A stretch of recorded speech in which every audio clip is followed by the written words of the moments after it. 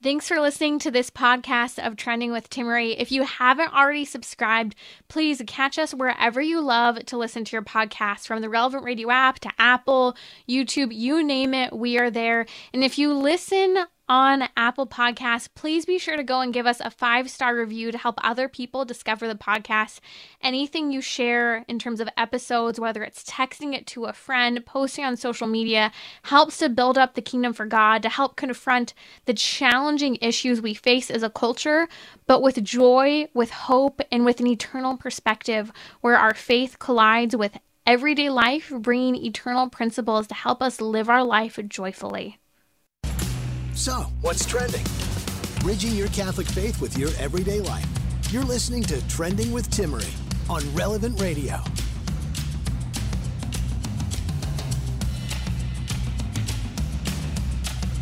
On Trending, we're taking everything from dating relationship questions. I'll be joined in just a moment by Christina Pineda, a celebrity and royal matchmaker. She can be found at matchmakersinthecity.com.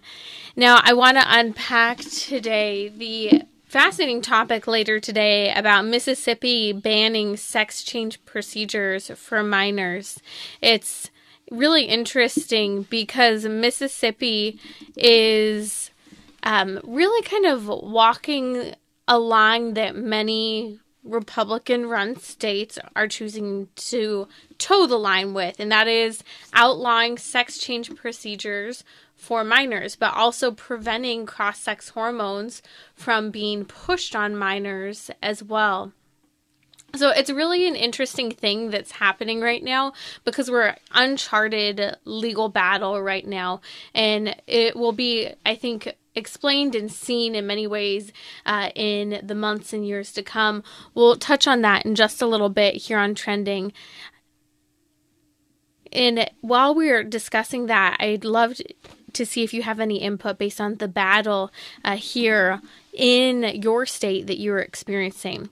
We'll talk a little bit later on as well about some questions that have come up about in vitro fertilization and its impact on marriage, as we've talked a lot recently about in vitro fertilization, a lot of conversation with infertility crisis. So many people have come out saying they've done it, from Paris Hilton, Kim Kardashian, Jennifer Aniston, some successfully, many unsuccessfully. So we'll talk about that in just a little bit here on Trending. Joining me now is celebrity and royal matchmaker Christina Pineda, and we're going to talk about Emma Thompson. British actress Emma Thompson. You may know her from a handful of movies, some of which including, a movie I enjoyed, Sense and Sensibilities. I'm not a huge rom-com individual, but she's been in some interesting ones over the years, Love Actually being one that she's very well known for in the early 2000s. But she made some interesting comments recently talking about what she thought about love. And she made a comment saying that romantic love is a dangerous myth, and talked about kind of this idea that we need a massive pinch of salt with regards to the reality of relationships. So one of the topics kind of I want to throw in there is kind of this idea of, is marriage really hopeless? Is love and intimacy something we shouldn't expect within relationships, or do we need to have a perspective shift? And is this perhaps what actress Emma Thompson is referring to after her past experience with relationships? So joining me now to unpack is relationship expert, celebrity and royal matchmaker Christina Pineda from Matchmakers in the City. Welcome back to Trending, Christina. Thanks, Timmerie. So good to be with you, both in newborn land, but still talking on the radio. Yes. Congratulations again to your second baby. We've kind of been neck and neck having our first and second children within just about 2 months of each other both times now. So I understand where you're at. Thanks for joining us. Let's talk about this important topic. I think it is really fascinating as, influencers or someone such as Emma Thompson, well known for romance comedies, comes out talking specifically about her thoughts on love and romance, saying that it's a dangerous myth. Can you give a little bit of background for those who don't know on British actress Emma Thompson's relationship background before we unpack what she said? Yes. Emma Thompson and Kenneth Branagh met on set and starred in a number of movies together, including Beatrice and Benedict in Brana's Much Ado About Nothing, which he directed in 1993, where, as usual, they had electric chemistry. They married in 1987, and they had a beautiful, lavish fairy tale wedding. And then he ended up having an affair with Helena Bonham Carter, another actress who he had been in a movie with. I think it was Frankenstein. And that led to Emma Thompson and his divorce. And this was really shocking for a lot of people at the time because they looked like the perfect couple. They had such amazing chemistry. But Emma, and also if someone has followed Emma Thompson's career and seen the movie Love Actually, she, in this interview that she did, revealed that the necklace scene from the 2003 romantic comedy Love Actually was actually inspired by her first husband, Kenneth Branagh's alleged affair with Helena Bonham Carter. And if those don't know the context of that, basically in the movie, the wife finds a necklace that she thought was a gift for her. It wasn't. She just got this lousy CD, and the gift was actually for the person he was having an affair with. And so she uses that to say, like, she had all the emotion of finding out she was being cheated on herself in a somewhat similar circumstance, to act out that scene that was just being relived for her in many ways. Oh, yeah, it is heartbreaking. It's a heartbreaking scene. And she said in her interview that she was utterly, utterly blind. This is her quote, to the fact that he had relationships with other women on set. Then she said, what I learned was how easy it is to be blinded by your own desire to deceive yourself. I thought that was a very interesting, poignant comment. And the other interesting fact about this, they got the divorce, and then Kenneth Branagh went on to have a relationship with Helena Bonham Carter, but they ended up breaking things off after a few years too. So you can just see romantic love again and again being actually destroying itself in these circumstances. But this reminded me of a bachelorette who I had coached, who had recently moved to LA from the East Coast. And she was telling me that she had dated so many immature men in college, and she moved to LA. She wanted to start a new life here in LA, and she wanted to meet her future husband. She wanted to get married. She wanted to have children. So she was ready for those things and just desperately wanted them to happen. And then in came a man, and I'll call him Marcus. That's not actually his name, but she met him at an event, and he was extremely attractive. They had incredible chemistry. He quickly pursued her and brought her to the most fabulous Hollywood rooftops and hotspots. She loved the lifestyle that he was exposing her to, and this ended up leading her to ignore many of the red flags that popped up during their courtship, namely his drinking habits and lack of reliability. She even confessed to me that she cried in the bathroom at a restaurant one time when she was at a dinner that her parents were coming into town, and they were treating her and supposed to be treating Marcus to this dinner, but he ended up sleeping through the dinner and never actually getting there. And it was so embarrassing for her. But she kept giving him second chances because of the chemistry and that romance, that romantic love that they experienced. But then his lies finally caught up to him, and she was unable to ignore the writing on the wall any longer. But she did tell me that she felt her heart had felt constricted the whole relationship, even though she had such highs when they were together, and just that real roller coaster intensity that's very exciting when you're in it. But then she did reveal that when she broke up with him, she feared that she would be devastated, but she actually finally felt free.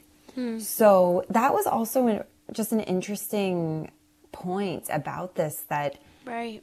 Being bound by those emotions, that entanglement of the novel feeling and being wooed by another individual versus the need for real relationships and connection that takes work.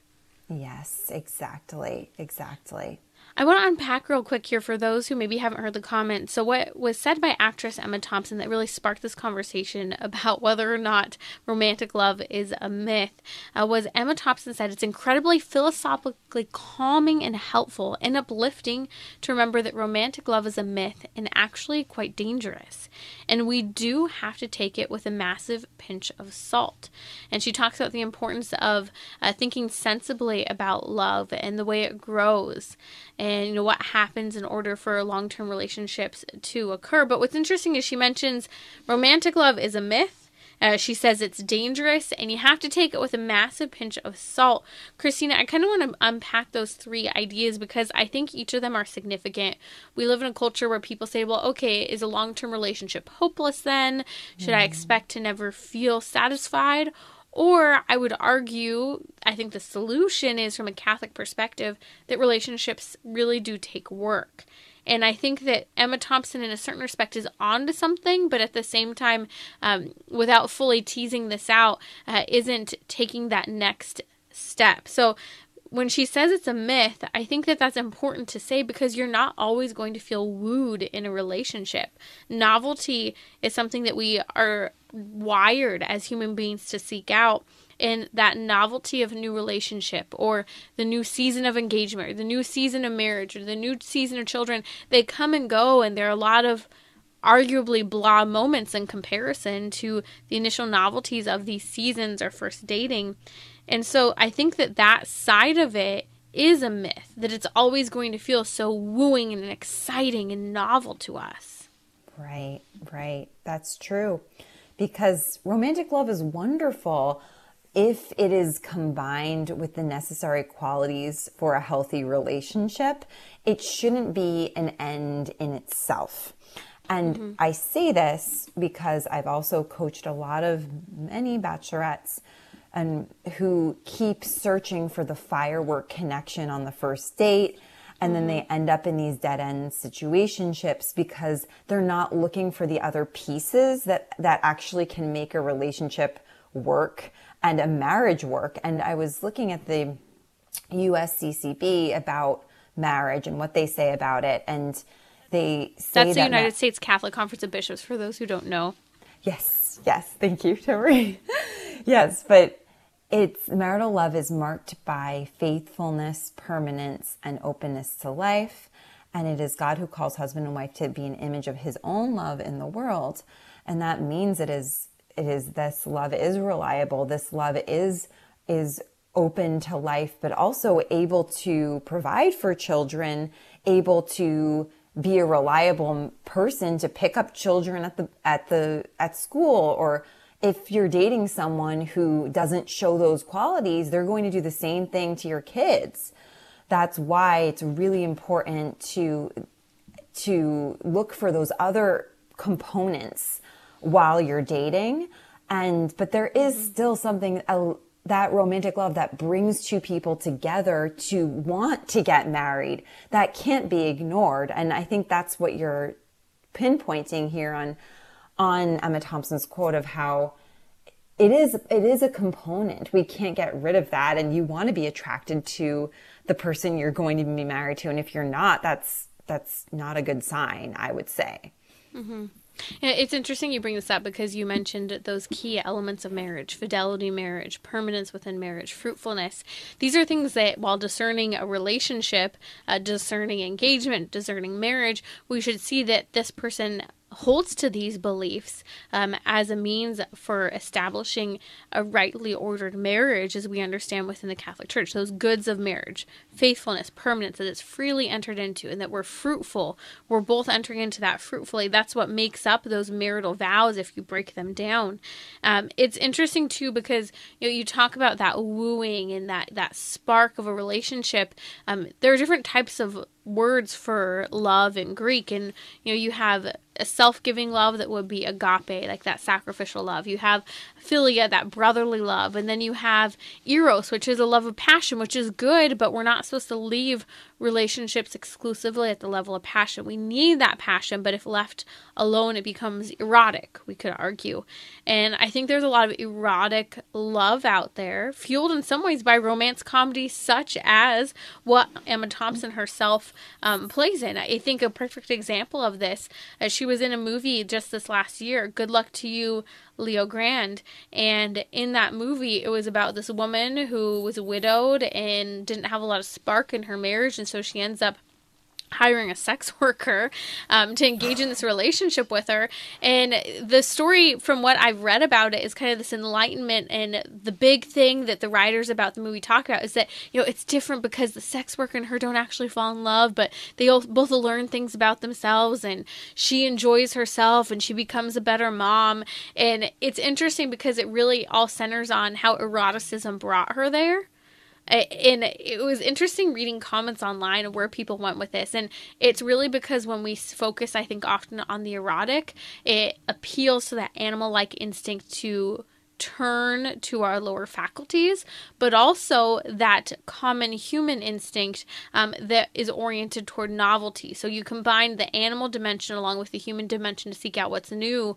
I think the two together can be a messy place if we're not using self-control in the midst of that. And I think that that's kind of what it comes down to when she's talking, specifically Emma Thompson, that she's kind of thinking through this but hasn't fully teased it out when she says that this idea of romantic love is dangerous because it can turn in on itself. Just like in the movie she played last year, Good Luck to You, Leo Grande, like hiring a sex worker to try and feel something, it becomes about me, myself, and I.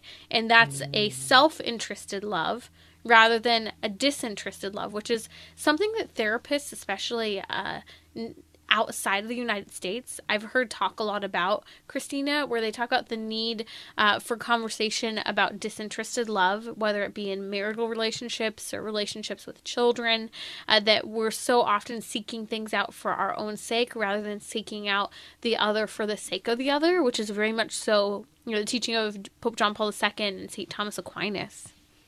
Yes, I think that would be really good to bring to therapy in the U.S. because I've worked with a lot of people who have gone to therapists who have really been encouraged them to be very self-involved and self-focused. And when these people have come to them, if they've had troubles in their marriage, and it can be really problematic when you do turn into yourself rather than think about the other person. So I think that would be wonderful for more couples to focus on.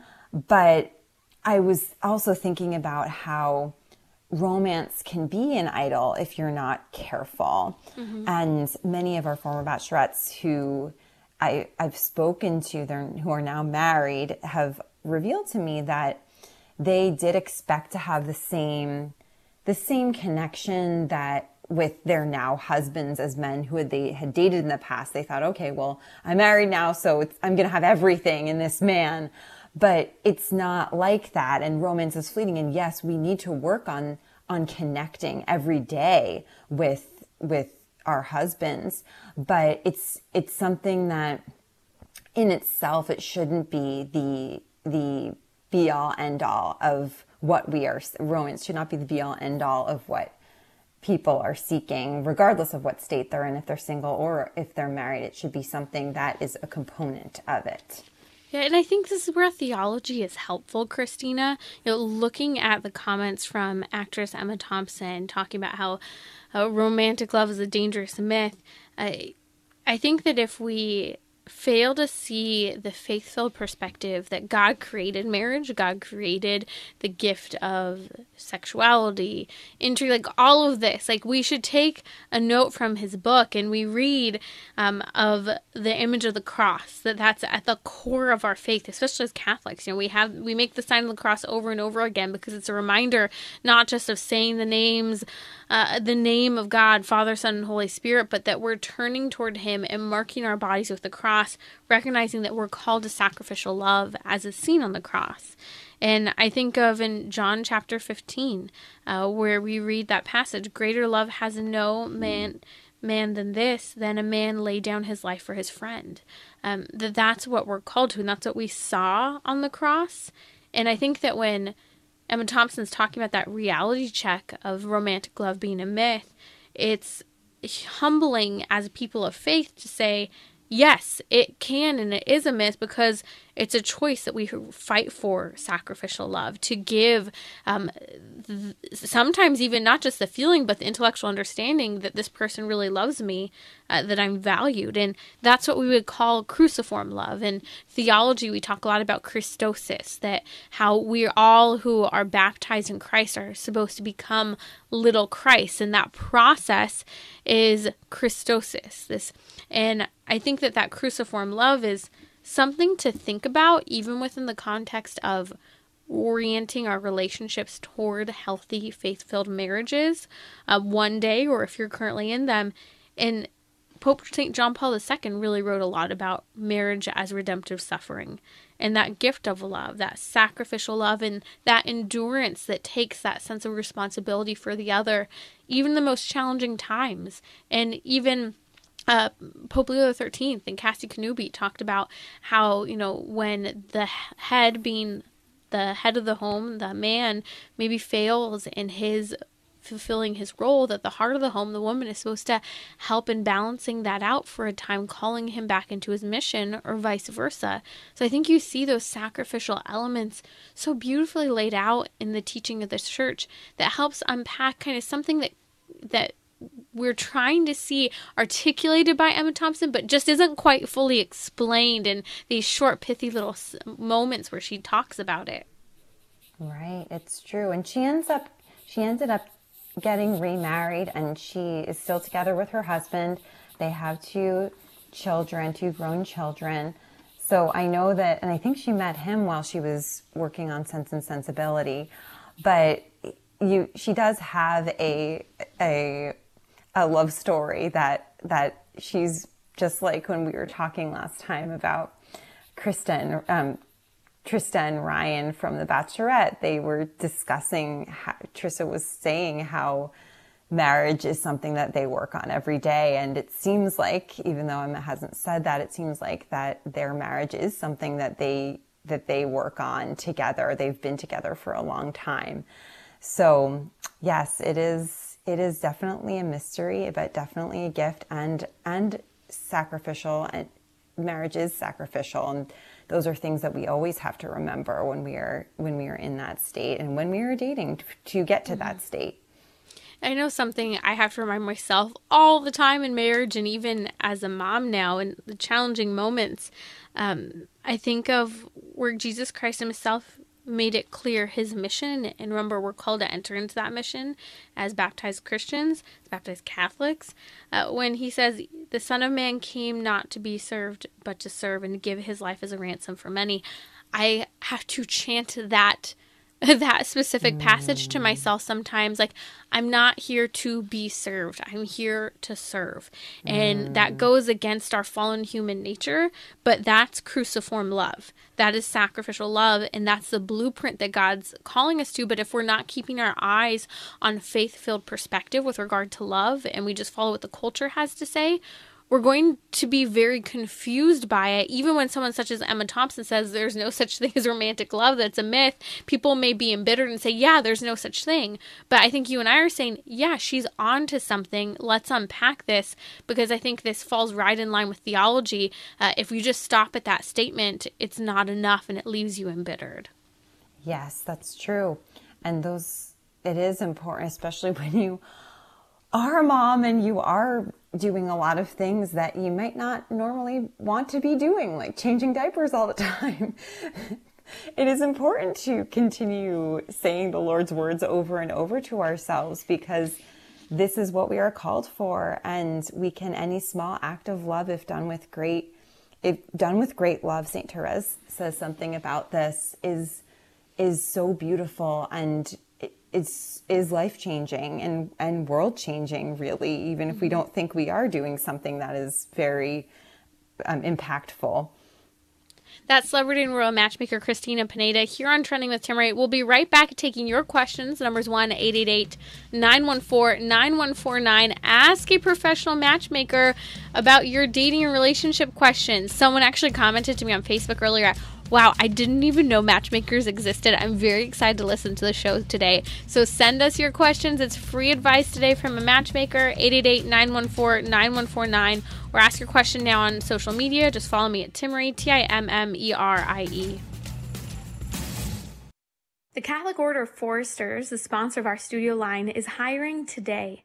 Several positions are available throughout the U.S. Visit relevantradio.com/foresters to learn more about how you can find your vocation with COF. An Illinois Life Insurance Society, not licensed in all states.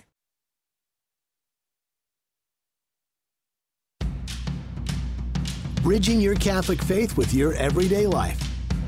You're listening to Trending with Timmerie on Relevant Radio and the Relevant Radio app. Taking your questions, matchmaker, making me a match. I won't sing it because I can't sing, but celebrity and royal matchmaker. That's right, a professional matchmaker. Christina Pineda is with me today answering your questions. Free advice from a matchmaker. The number is 888-914-9149. We're taking your questions today. Let's actually start with an intriguing call from Connie. Questions are coming in, but I've got to take this. Connie from Arizona has a comment about her engagement. Connie, tell me a little bit about this.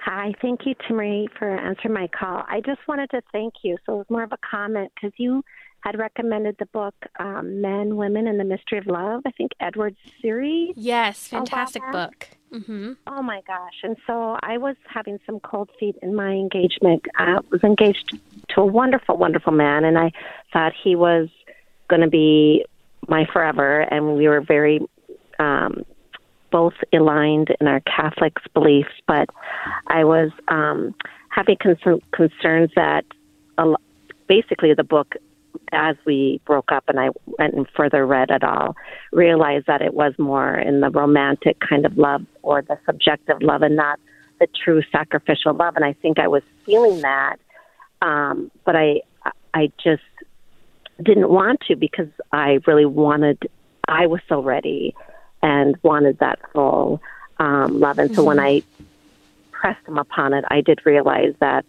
no, it was not the kind of love that he was willing to give. And so, unfortunately, we're no longer engaged. But I just do appreciate the recommendation because that book will help me in the future for sure.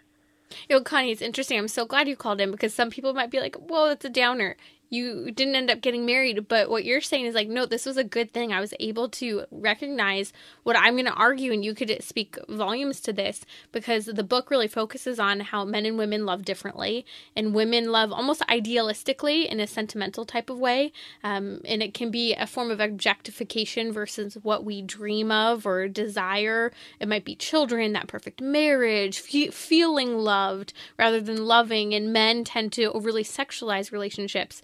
So for you, it sounds like you were really able to identify and see some of that over-sentimentalization of the relationship, and your cold feet was an indicator, but sometimes without that extra information, it's hard to kind of step back with a bird's eye view to make that decision. So props to you, Connie, because I really, really respect you sharing that and being able to say no and end that engagement. If you could just speak briefly, because I know a lot of people in your similar situation where they've had those cold feet, but maybe, they're afraid of being alone, or they, so deeply desire marriage or children and think it may not otherwise happen for them.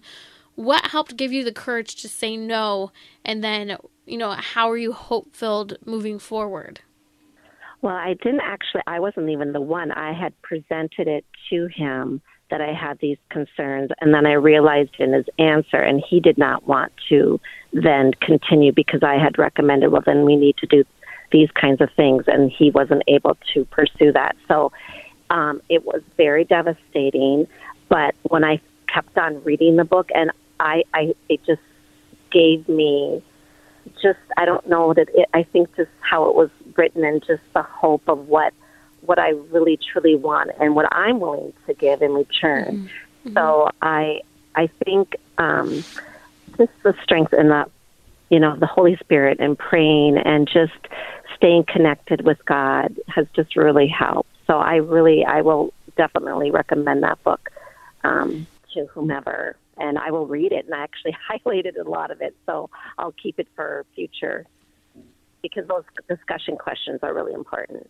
Yes, I highly recommend the book Connie's talking about, Men, Women, the Mystery of Love by Ed Sri. It's really based on the book Love and Responsibility by Pope St. John Paul II. Both books are a 10. You must read them. Even if you're already married and many years into your marriage, it's going to really help you reevaluate your relationship and grow in that relationship in a very profound way with the words of this great saint. So check those out. We'll link both of them in the episode notes. And I have a ton of questions coming in. Celebrity and Royal Matchmaker. That's right. A professional matchmaker, Christina Pineda, is with me today on Trending. Okay, let's see. So many questions coming in. First question came in on Facebook from Nicholas. What are some tips for asking a woman whom you do not know very well out on a date? There's a lot of hesitancy about this. Yes. Well, I think that when you see her, I would do it in person if you don't have her number already, and if you're planning on seeing her again, I would definitely to talk to her and then ask her out in person if you can. And that's what dating is. It's getting to know someone more. It's not a date, it's not a marriage proposal. I say this over and over again. So if you just ask her, that would be, I think she'll be either very flattered, and if she isn't flattered and she doesn't want to go out with you, she'll say that, and you'll know that she's not an option for you moving forward, and that door will close, but then another door will open. Or you might get to know her more on the date and things go well, or you go on a date and things don't go well and you don't want to see her again. So it can't hurt to ask her out, and so many women want you to ask her out. So please do it. And as I said, if you can see her in person, great. If not, you can call her. And I just don't recommend asking out via text. If you want to start with the text, you could start with, "Hi, can I give you a call later on this afternoon?" And I just don't think it's good to be asking women out on texts. Chrissy on Instagram is asking, what do you do when men in a relationship project their insecurities onto you? When men start projecting their needs onto you? Their own insecurities. So they project their insecurity onto you. Yeah, that's not a good sign. And I guess if you're not married, I would definitely think about that as something that you don't want to continue. You might not want to continue with someone who's doing that with you, but I would definitely have a conversation about how that's inappropriate, and it's better to just have a conversation about it. I would definitely say and see if it changes. Mm-hmm. It's interesting because your response is basically it's a red flag, but more than a red flag, probably definitely a sign to break up. It's so funny because I love sometimes, we have a team of like 3 male producers that help make this show happen. And producers will comment often. And it's funny because all the guys are saying break up.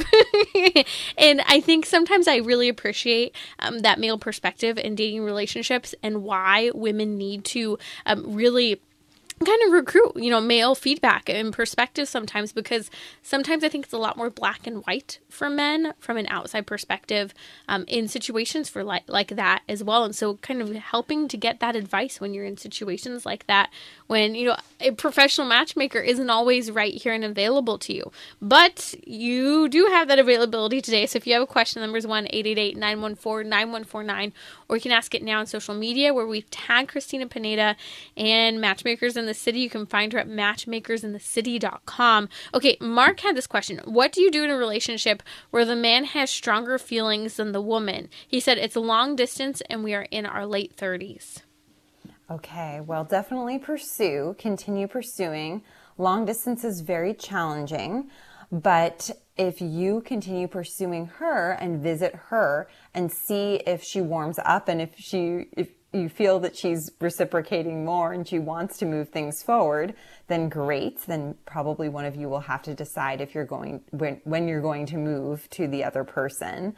But I think it's normal in the beginning you can't quantify how much someone likes the other person. So it's normal to maybe not be on the same exact footing, but you definitely want to see reciprocation as the time goes by with how she is encouraging you to ask her out and things like that. But you should be the one pursuing her to begin with. She shouldn't be asking you out.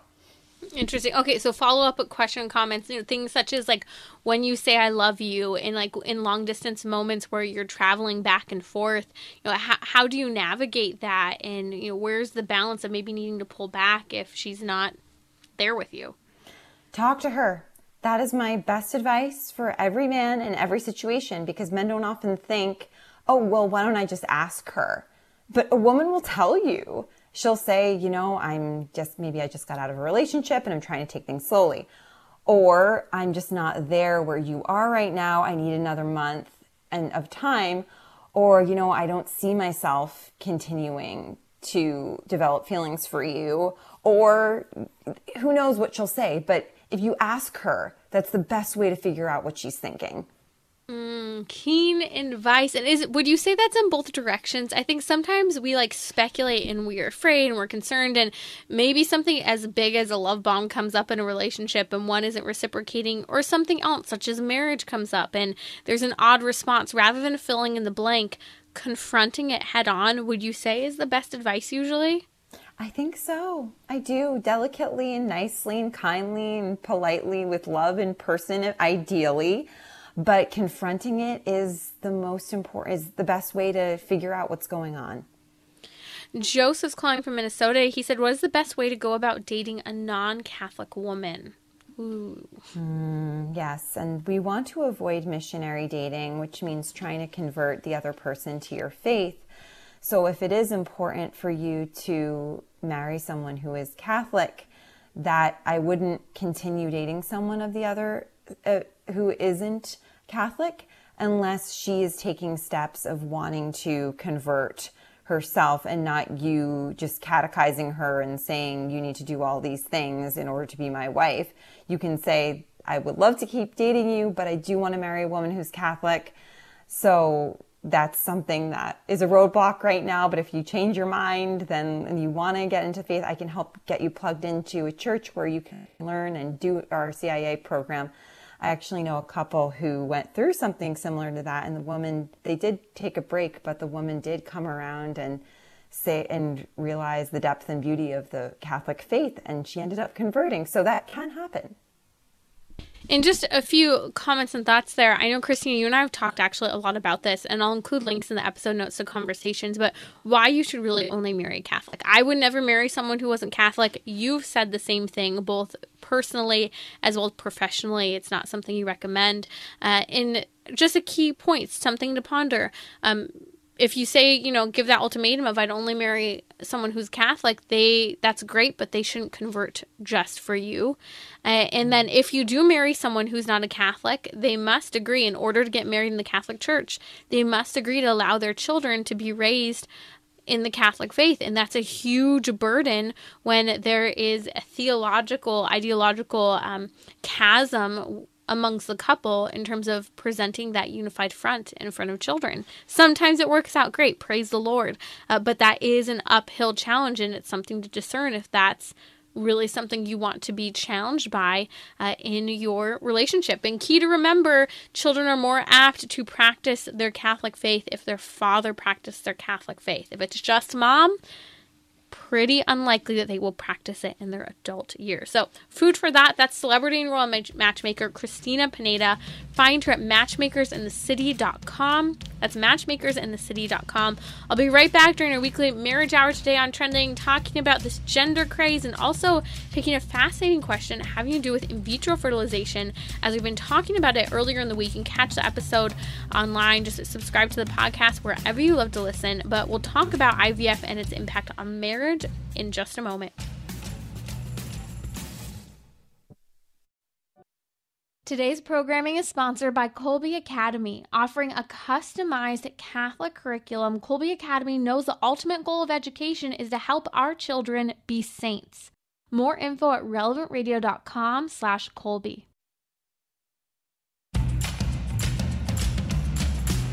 So, what's trending? Bridging your Catholic faith with your everyday life.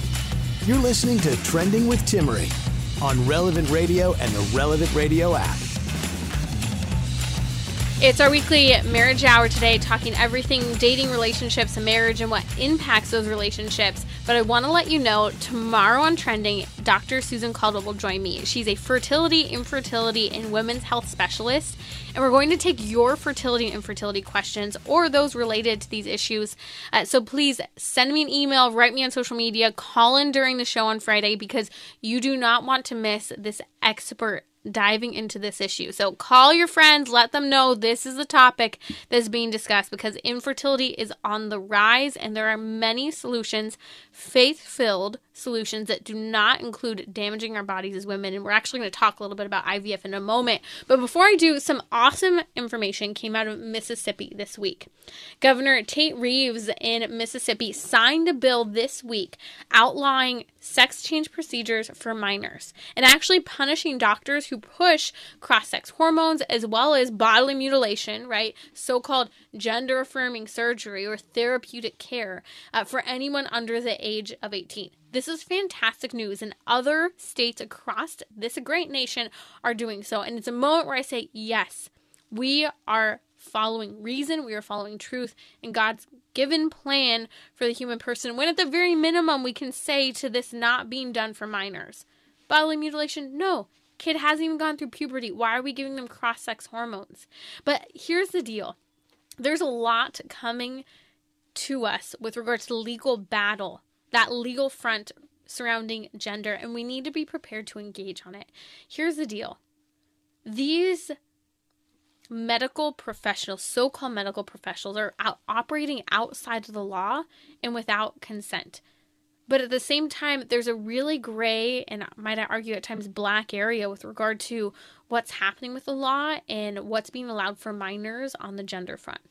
And what's scary is that California, Michigan, and Vermont, through people's vote, and this is what's so shocking, passed propositions, ballot measures, this past November to enshrine abortion in their state constitution through all 9 months of a woman's pregnancy for any reason, and totally deregulating any regulation on the abortion clinic and provider. But was also in the language of the bill that many people didn't realize, even when they were voting for it, was that there was language specifically addressing and basically creating these autonomy protections for minors so that medical professionals, so-called professionals, can get away with giving cross-sex hormones and doing bodily mutilating surgery, such as so-called sex change, which isn't. You can't change your sex. You can just manipulate matter.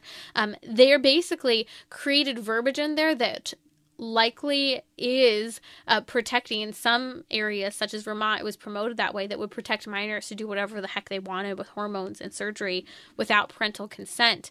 So this is something we need to speak up about. I think we're going to see a lot coming forward with regard to the legal battle over this. And in the meantime, people who claim to be in the medical profession are giving cross-sex hormones and damaging hormones to people, puberty blockers, side effects known and unknown, such as permanent damage, people having to go to the bathroom outside of their bodies and carry a bag around after having regretted these surgeries. I mean, it's horrific. So we need to call it for what it is. It's child abuse. This is a common sense law being passed in Mississippi. It's bodily mutilation, and it's psychologically damaging for those people, whether minors or not, who are being encouraged into a transgender identity, cross-sex hormones, or into a so-called affirming therapeutic care, such as a sex change. You can't change your sex. There's no such thing. It's just manipulating matter. And it's fascinating because at the St. Louis Hospital, Children's Hospital, is actually operating a transgender clinic for minors.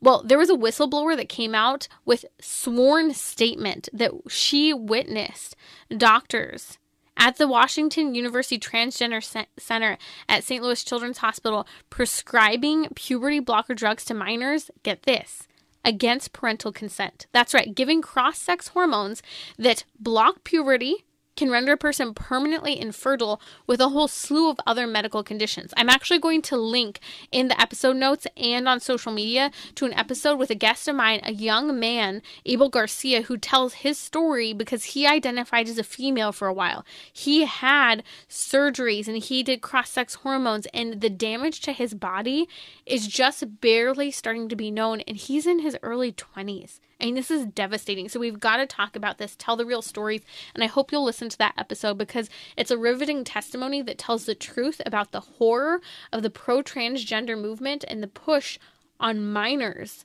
as well as young individuals, people who are susceptible, struggling with mental health, and they're being influenced and manipulated by this sick transgender ideology that is damaging for body, mind, and soul, and we need to speak up against it. You're listening to Trending with Timmerie here on Relevant Radio. Okay, so question came on really interesting following up on our conversation on Tuesday about in vitro fertilization, how abortion's a part of it and the impact on the surrogate. Among other things, is Paris Hilton sparked a conversation recently sharing that she hired a surrogate for her latest baby. She, quote, used a surrogate. I mean, that should just speak volumes in and of itself. So go listen to that episode. We'll link to that as well on social media in the episode notes. Find them at relevantradio.com/trending. But here's Jody's follow-up question. She emailed me, Jody from Las Vegas, said, I was wondering if a husband's sperm, being a sperm donor for IVF, is at increased risk for addiction to porn. So in other words, if a husband is donating his sperm or using his sperm either for the relationship or just donating it in the instances of intrauterine insemination and IVF, is he at risk for addiction to pornography? Yeah, there is a risk. I mean, first of all, masturbation's unhealthy, it's sinful, and any pleasurable behavior, often, if we're going to want to repeat and likely will repeat, if we are not striving to be in a state of grace, being prayerful, we're at risk of that always. And of course, yes, it's a risk of sexual disorientation when you're encouraged to engage in physical activities to produce that on your own when that's not the way intimacy was created to be. So yes, disorientation with regard to our sexual projections, such as through porn, masturbation, or the struggle with ED, is very legitimate. But her second part of her question was interesting, especially the research I found coming out of this. She said, has substantial research been done showing that couples who do IVF increase or decrease their longevity of their marriage? So this is a topic that has been online, and I have been very dissatisfied with regard to the research and studies. Not because it's not the answer I expect or want, but the studies are very small, and usually there aren't even studies. It's comments by professionals, and when you get into mini studies, it's such a small subset, and it's not a long-term study, or it doesn't follow enough individuals. So this is a fantastic question. So assisted reproductive technology is on the rise with the crisis of infertility. And by the way, I have a fertility and infertility specialist joining me tomorrow on Trending, Dr. Susan Caldwell, and we're going to unpack a lot of this specific topic. So be sure to join me and send me your questions or ask them live. So that's tomorrow, so stay with me. But here's the deal. Assisted reproductive technology is on the rise. We're hearing couples such as Kim Kardashian, Julianne Hough. Julianne Hough's an actress, singer, dancer. If you don't know who she is, sadly, everyone knows who Kim Kardashian is. We're hearing a lot about couples such as these who have done in vitro fertilization who actually aren't staying together. Their marriages are falling apart. And they've both had, in Kim Kardashian's situation, she's had some successful outcomes with IVF. Statistically speaking, she's probably had some failed outcomes with trying rounds of IVF as well. Julianne Hough was unable to ever have children with the rounds of IVF she did, and it totally destroyed her marriage. And that's a whole nother topic. I've had episodes on her and what happened in that relationship with some of the creepy spiritual things she got into. But also what's interesting information is there are countless legal battles that are coming up over battles between couples who are divorcing, and there's a fight over embryos. This is a whole new type of law where lawyers are having to work through this. But here's the deal. There are clear connections that couples who go through IVF unsuccessfully have a 3 times higher breakup rate. So basically, a Danish study published in Obstetrics and Gynecology Journal in 2014 reported that relationships are likely to end after failed IVF. But here's the deal. There's poor data regarding stats of couples who do IVF and do eventually have a child out of it. And I think this is why. I think the data is being silenced because this is a multi-billion-dollar fertility industry, and there are a lot of questions about this and very, very little data and information with regard to the answers. So it's something to think about and help others tomorrow by answering those questions.